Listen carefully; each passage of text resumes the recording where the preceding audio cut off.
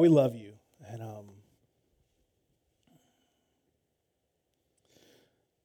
let us just stop and just feel the magnitude of what those words just said. What Emmanuel, God with us.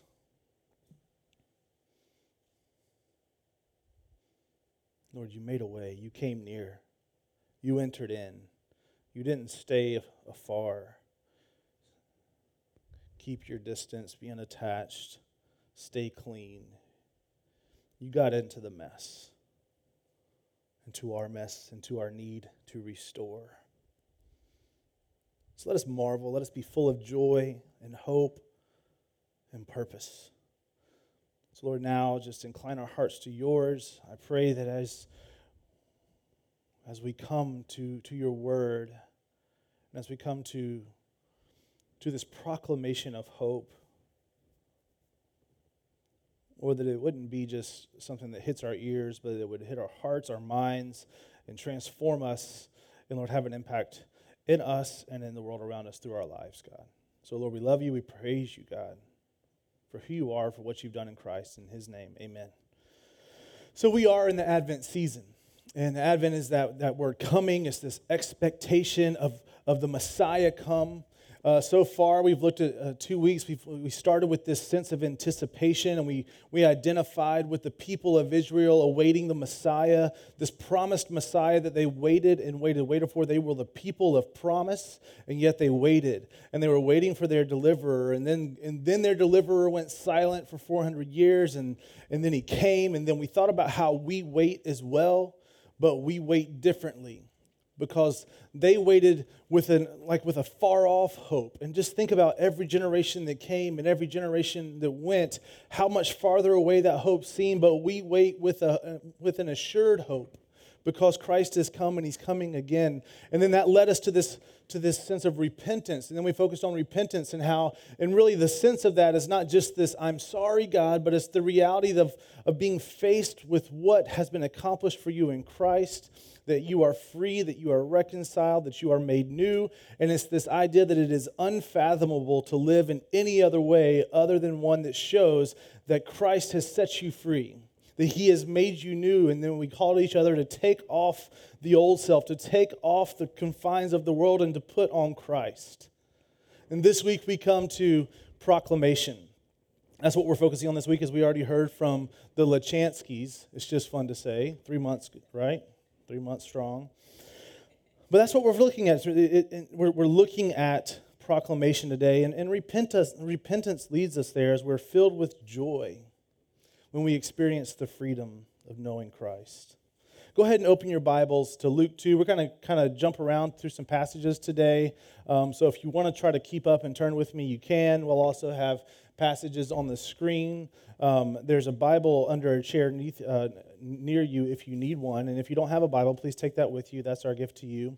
We also use the YouVersion Bible app. You can go to the More tab, click Events. We'll pop up, and all of these passages, some of these passages are there as well as some questions to help you study and reflect further throughout the week, as well as some other helpful information, and a giving link if you would like to give. All right, being that was already mentioned. So we'll start in Luke 2, but we're going to hit some other verses as well. Let's just go ahead and read Luke 2, 8 through 11. And this comes to the scene of the shepherds in the field watching their flock at night, not expecting anything. Nothing special in the air, just chilling, making sure their sheep are good. Sheep are sheep, just making sure they're staying, doing what sheep do, not straying off, just sleeping. And all of a sudden, this happens. It says this, and in the same region there were shepherds out in the field, keeping watch over their flock by night. And an angel of the Lord appeared to them, and the glory of the Lord shone around them. And they were filled with fear. And the angel said to them, "Fear not, for behold, I bring you good news of great joy that will be for all the people. For unto you is born this day in the city of David a Savior, who is Christ the Lord." So he says, we bring you good news of great joy. A Savior is born. When we think about this sense of proclamation, And the first thing we need to see is that first there is something you need to hear. You need to hear this good news. What did this Savior do? What did Jesus come to save you from? What did Jesus come to accomplish? Jesus came to do one thing. He came to reconnect you with God so that you could know God. Jesus came to restore relationship. The salvation that we need, the salvation that he brings is one that results in us being made worthy to be once again in relationship with God. So the first thing you need to hear, the first proclamation you need to hear is that you can know God. You can know your Creator. I mean, like, have you seen the Western? He's like, are you ready to meet your Creator? Like, you can know your Creator and you don't have to get shot by a cowboy to know him. Like, you can know him. That's what this first proclamation is. You can know God. And like, just let that sink in. And we're going to take a few moments just to let it sink in today. But like, you can know God. You can know your Creator. You can know the infinite one. You can know the one who is all love, all mercy, all just, all good. You can know him. So that's the proclamation. That's what you must hear, is you can know God. Let's just kind of unpack it for a moment. Why did God create us? Why did God create Adam and Eve? I mean, he wasn't bored, right? He did it with purpose. He did it so that we could have relationship. Look at the picture. They walked together. They had fellowship. There was perfect unity in his holiness and the perfection of creation. He created us for relationship. They walked in the garden together. They related. They shared space. Like, this is crazy. But that was the intention. He intended, and through that relationship, through us being his image bearers and going throughout all the earth, that his glory would be spread over all the earth in relationship. That's beautiful. It's amazing. It's astounding. If your heart doesn't skip a beat, let's just dig a little deeper and say, Lord, help me understand. Help me see like why this is such a big deal. We can know God. Of course, maybe you know, maybe you don't. We fell.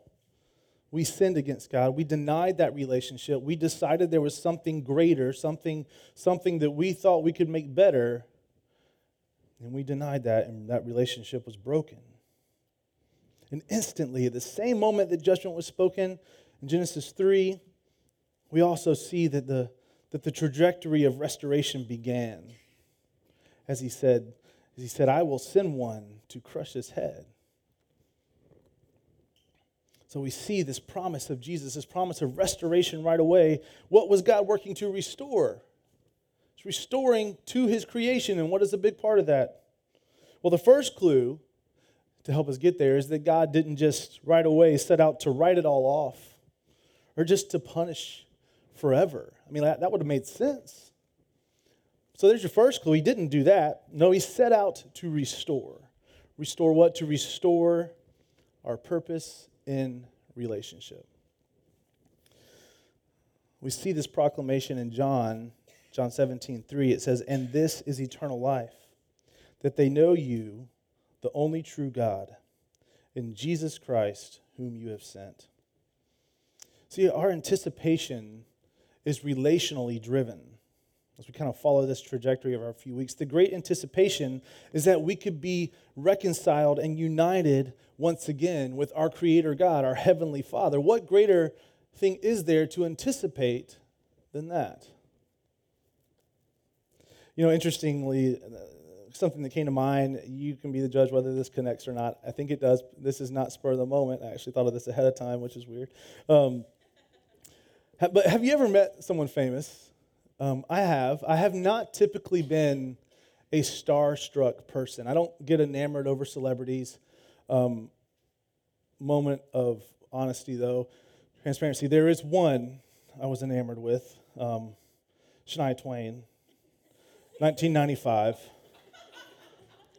I went so far as to write her an email. And I 100% sincerity, I believed that if we met, she would not be able to resist. We would fall in love. We would get married. I wrote her an email telling her that. I didn't hear back from her. She married her manager. And while my heart was broken, I also thought, well, there is hope for ordinary guys. Like, it could happen. See, I wasn't that far off. So, but besides that, I haven't really been a star-struck person. But I have met some famous people in my life, and it's always been awkward. Like, you guys know me, I'm a bit of an awkward person, sometimes by choice, sometimes by just whatever it is that's in me, like I can't help it. And although I'm not starstruck, there is a level of respect for something, and my examples here are all athletes, besides Shania Twain. I'm sure she was good at sports too, though. But I had a chance to meet Mickey Mantle, and I'm sitting there in line in my chance to meet Mickey Mantle, and I'm playing through how it's going to go, and I'm a teenager, and when it comes my time, I'm so like kind of trying to be cool that I end up going around the wrong side of the table, and I end up like startling Mickey Mantle by just showing up on his ghost side. Like, he's expecting me on this side, and I'm on this side, and my arm's around him. And so we get this really great picture of me being happy and him kind of being smiled with big eyes, like, And so that was kind of awkward. I was with the Boston Red Sox one time with their chaplain, and we had taken them to see Passion of the Christ. And I'm standing outside to be available to talk to any of them, and they're all walking out, and it's like Kurt Schilling, Roger Clemens, I think, and I'm standing there with my arms crossed like this, and Nomar Garciaparra walks out. And I'm not even a big Boston Red Sox fan. I don't care about Nomar Garciaparra, but for whatever reason, when he walked out, like, I had an involuntary arm spasm, and I did this right here and like pointed at him, and he didn't talk to me. He might have had some big, eternal question to ask. I was not the guy. I was flying one time, and I'm getting my ice cream, and I see this guy walk by. I was like, he looks familiar, and I walk in. We end up in the same line. I was flying to Kansas City, and I'm like, I think this is Marty Schottenheimer, and he used to be the coach of the Chiefs, and I'm like, I think he is, and I look, and I'm kind of, it's like he's got on red, so maybe that's it. Colors are red and yellow. And then I look at his bag, and there's a Kansas City Chiefs logo on it. I was like, it's Marty Schottenheimer. And so I was like, do I say something? Oh, yeah, I say something. I was like, hey, are you Marty Schottenheimer? He's like, yeah. And then I was done. I didn't have anything else. And so I literally said, want some ice cream? He said, no. I said, all right, have a good flight. So what's my point? What's my point? Let's see if I can get there. We all have those. We can identify with those we respect greatly for some way, shape, or form. Even if you don't really know you do, you just kind of have this sense that they've accomplished something you haven't, that they've done something you haven't done, that they're capable of something you're not, or just something. And in those moments, you're thoughtful, you're purposeful, you're self-aware when faced with the opportunity to meet them. You see, now, let's see if this actually connects. This is the glorious work of anticipation. Like, that God, the infinite God, the loving God, has made a way for you to know him, like in a very intimate way. More and like, we get it. Like, we get that there's this weight to relationship. Like, that I had this moment to be able to meet someone that I had only heard of and seen their accomplishments. And all of a sudden, I've got this chance to know them. Like, we get that there's a weight to actually knowing somebody, that there's something different to actually having an intimate connection and not just a knowledge of. And that's the reality of what is at work here. That's the proclamation, is that you can know God. There's this relationship offered.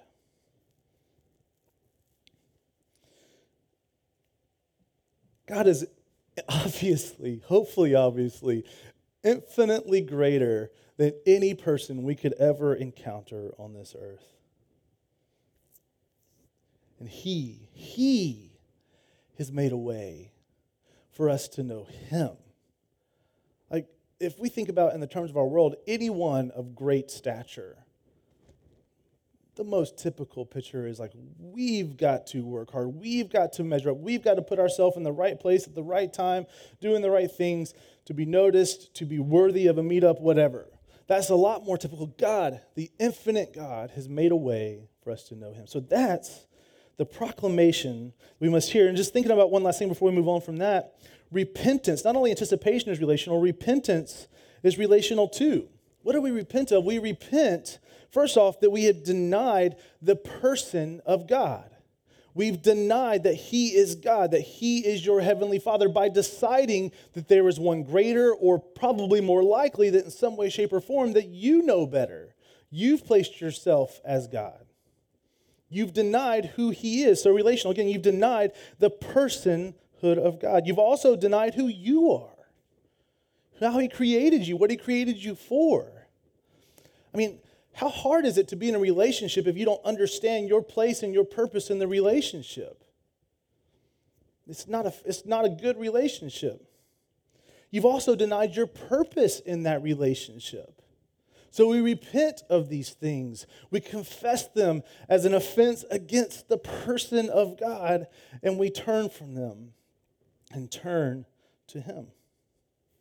So it is in knowing God that our kingdom identity is restored, that meaning in that which he created us for as people apart, as his people, is restored in his kingdom promise, is made known to the world. So you hear this proclamation, you hear it. You can know God, and your relationship has a purpose.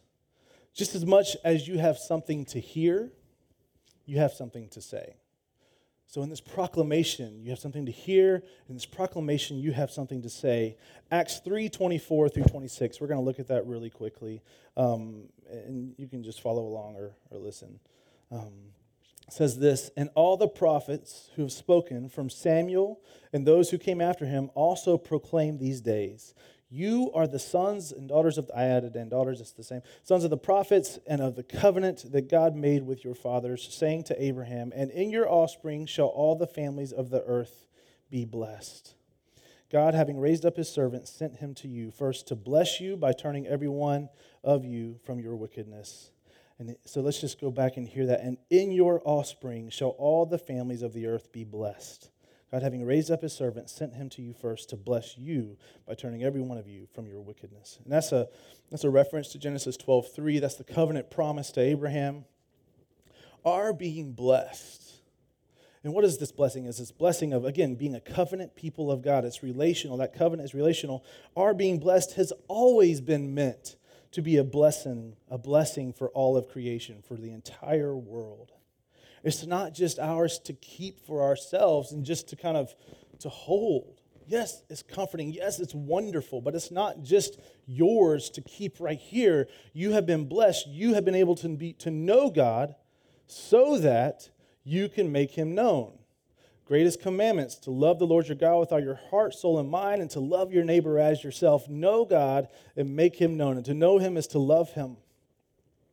All that we've experienced as God is meant to carry forward. As we are forgiven, we forgive. As we have been shown mercy, we show mercy. As we have been loved, we love. As we have come to recognize the reality of Christ, we make that a reality to others by putting him on, as we talked about last week. 1 John 4:9 says, "In this the love of God was made manifest among us, that God sent his only Son into the world so that we might live through him."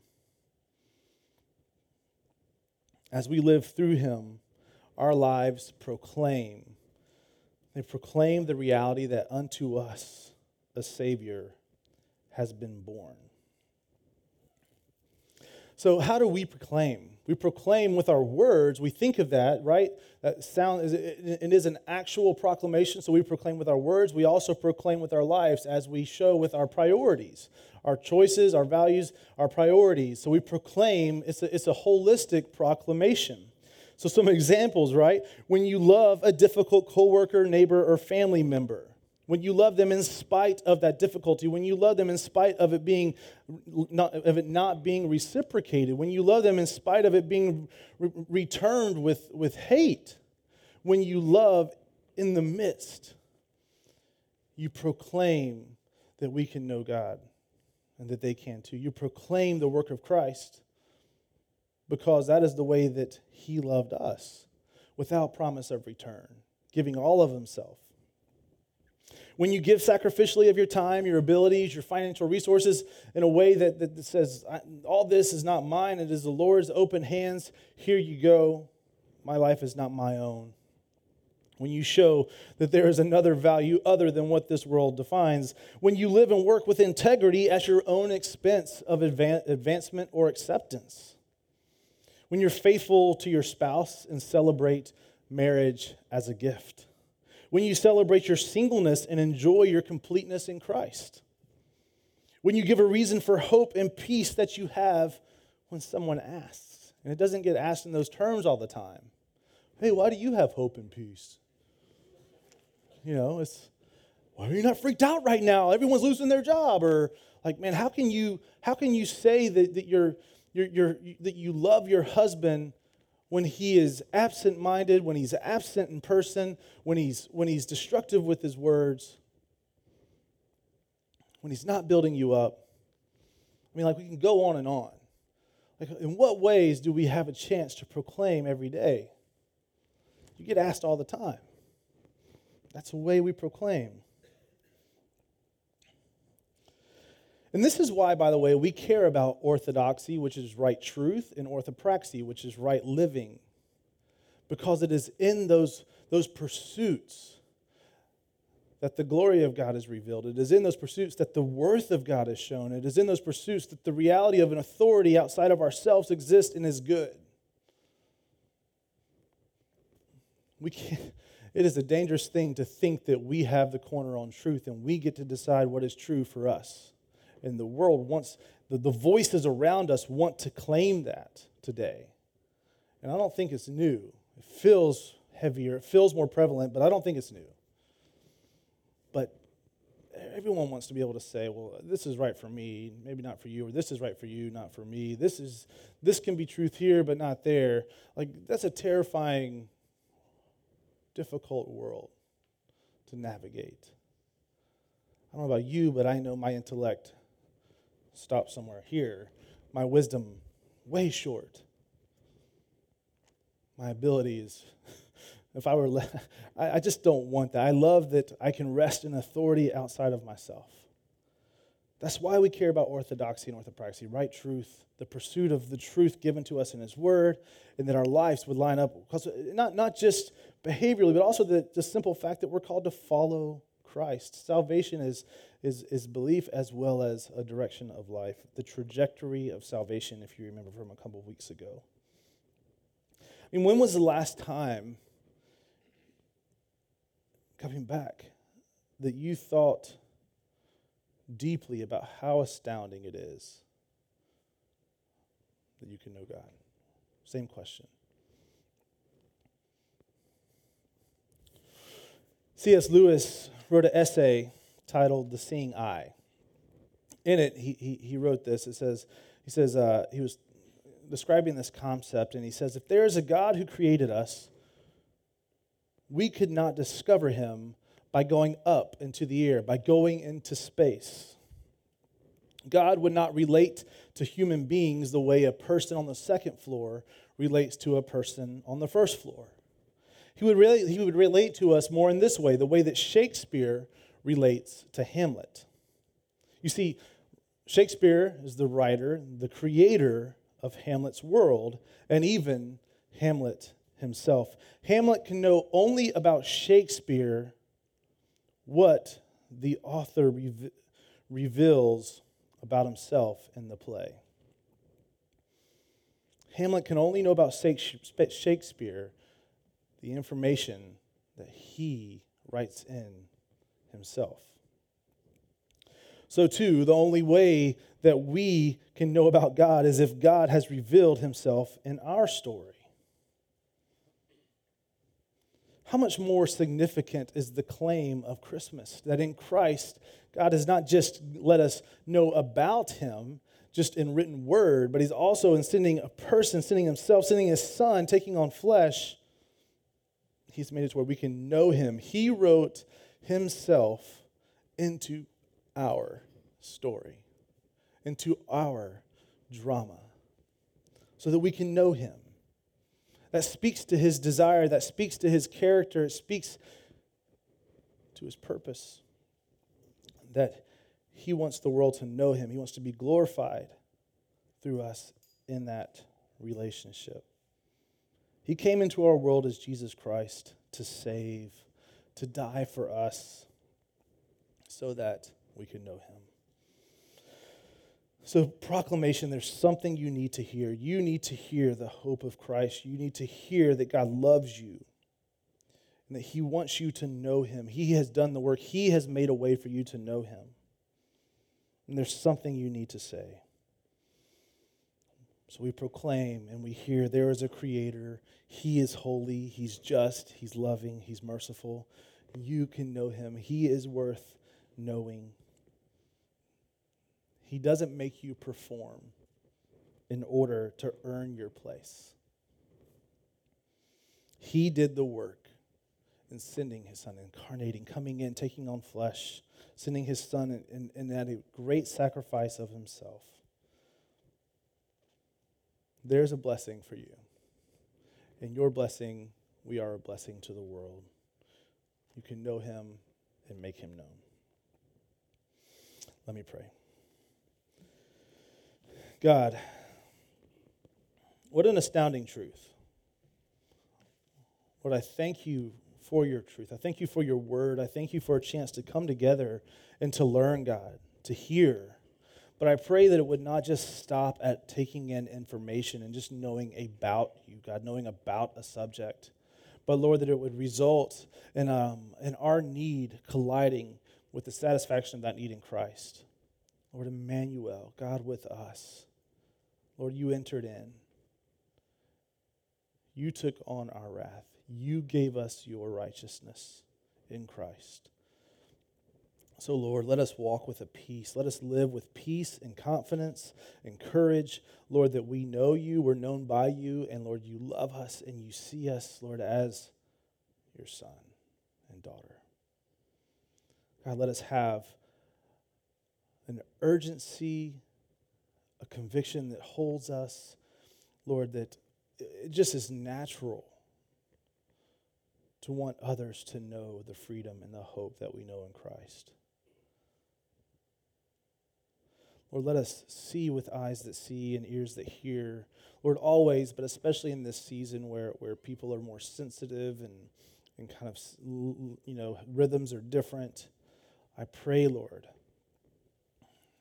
that we would, that our lives would be used by you, Lord, to bring others to you in Christ.